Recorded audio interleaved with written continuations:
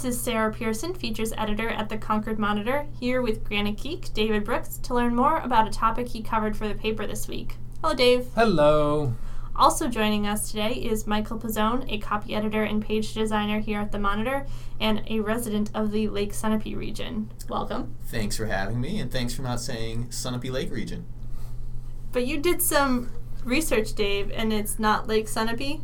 Well, it is Lake Sunapee and it isn't Lake Sunapee. So, officially on the United States Geological Survey map, the topographic map, if you check it, you will find that it is Sunapee Lake. Which, of course, is just fine because, why not? That blows my mind. I can't see your head shaking, Mike. That's just not right. So I was looking at this because I had gotten curious about the entire subject of naming geographic features. Specifically, what's the difference between a lake and a pond? What's the difference between a river and a brook? What's the difference between a hill and a mountain? And so for example, I talked to Ken Gallagher, who is he works his official title actually is New Hampshire Geographic Names Authority Coordinator. Oh my! Yeah, definitely. So this he needs to come up with a better name for himself. Well, I don't think that's what it says on his business card, but anyway. But that's a body that the U.S. Geological Survey Board goes to when they're trying to figure out the official name of something in New Hampshire, and this group goes around and tries to figure out what it's officially called. So I asked him, I said, well, so what's the difference between a mountain and a hill? And the answer is it's completely arbitrary. Unfortunately, I was looking for a rule, and there are no rules. So he pointed specifically to the Stubb Hill in Pittsburgh, way up north, which is 3,627 feet tall. Oh, my. As compared to Smith Mountain in Hampstead, which is under 500 feet tall. So if you have a hill that's 6 times the size of a mountain, I think it's fair to say that the names are kind of arbitrary, which led to Lake Sunapee when I mentioned Lake Sunapee, and he said, well, it's actually Sunapee Lake. And I thought that was interesting.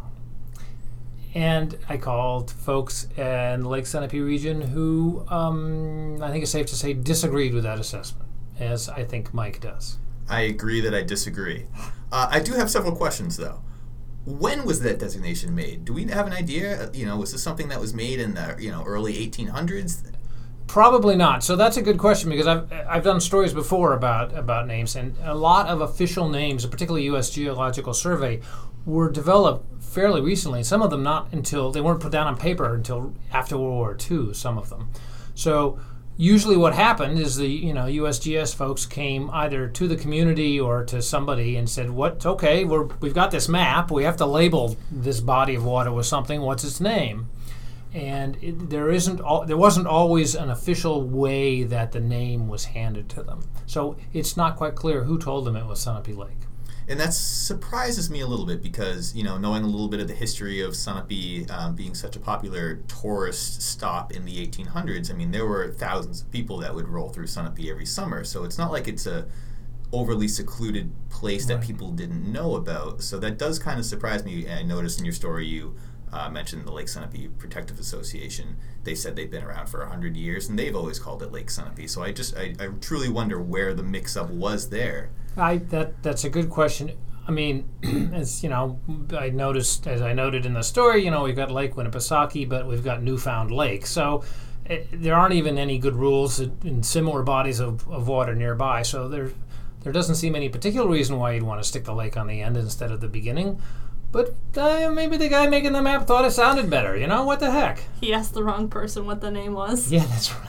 He asked, Grumpy Joe down at the bar, and Grumpy Joe just wanted to irritate people in town. Who knows? So, but you are not convinced. I'm not convinced. I will say that in taking pictures for this story, I did meet a woman at an information booth in Newbury who said that people from Massachusetts often call it Sunapee Lake. Oh, well, then we know it's wrong. So clearly, a mistake has been made. Yeah, absolutely. If you would like to learn more about naming lakes and hills and mountains and all of the inconsistencies thereof, you can read David's article online at concordmonitor.com and subscribe to the podcast on Stitcher, Google Music, and iTunes. Theme music is Little Smartphone People by The Spide Kid.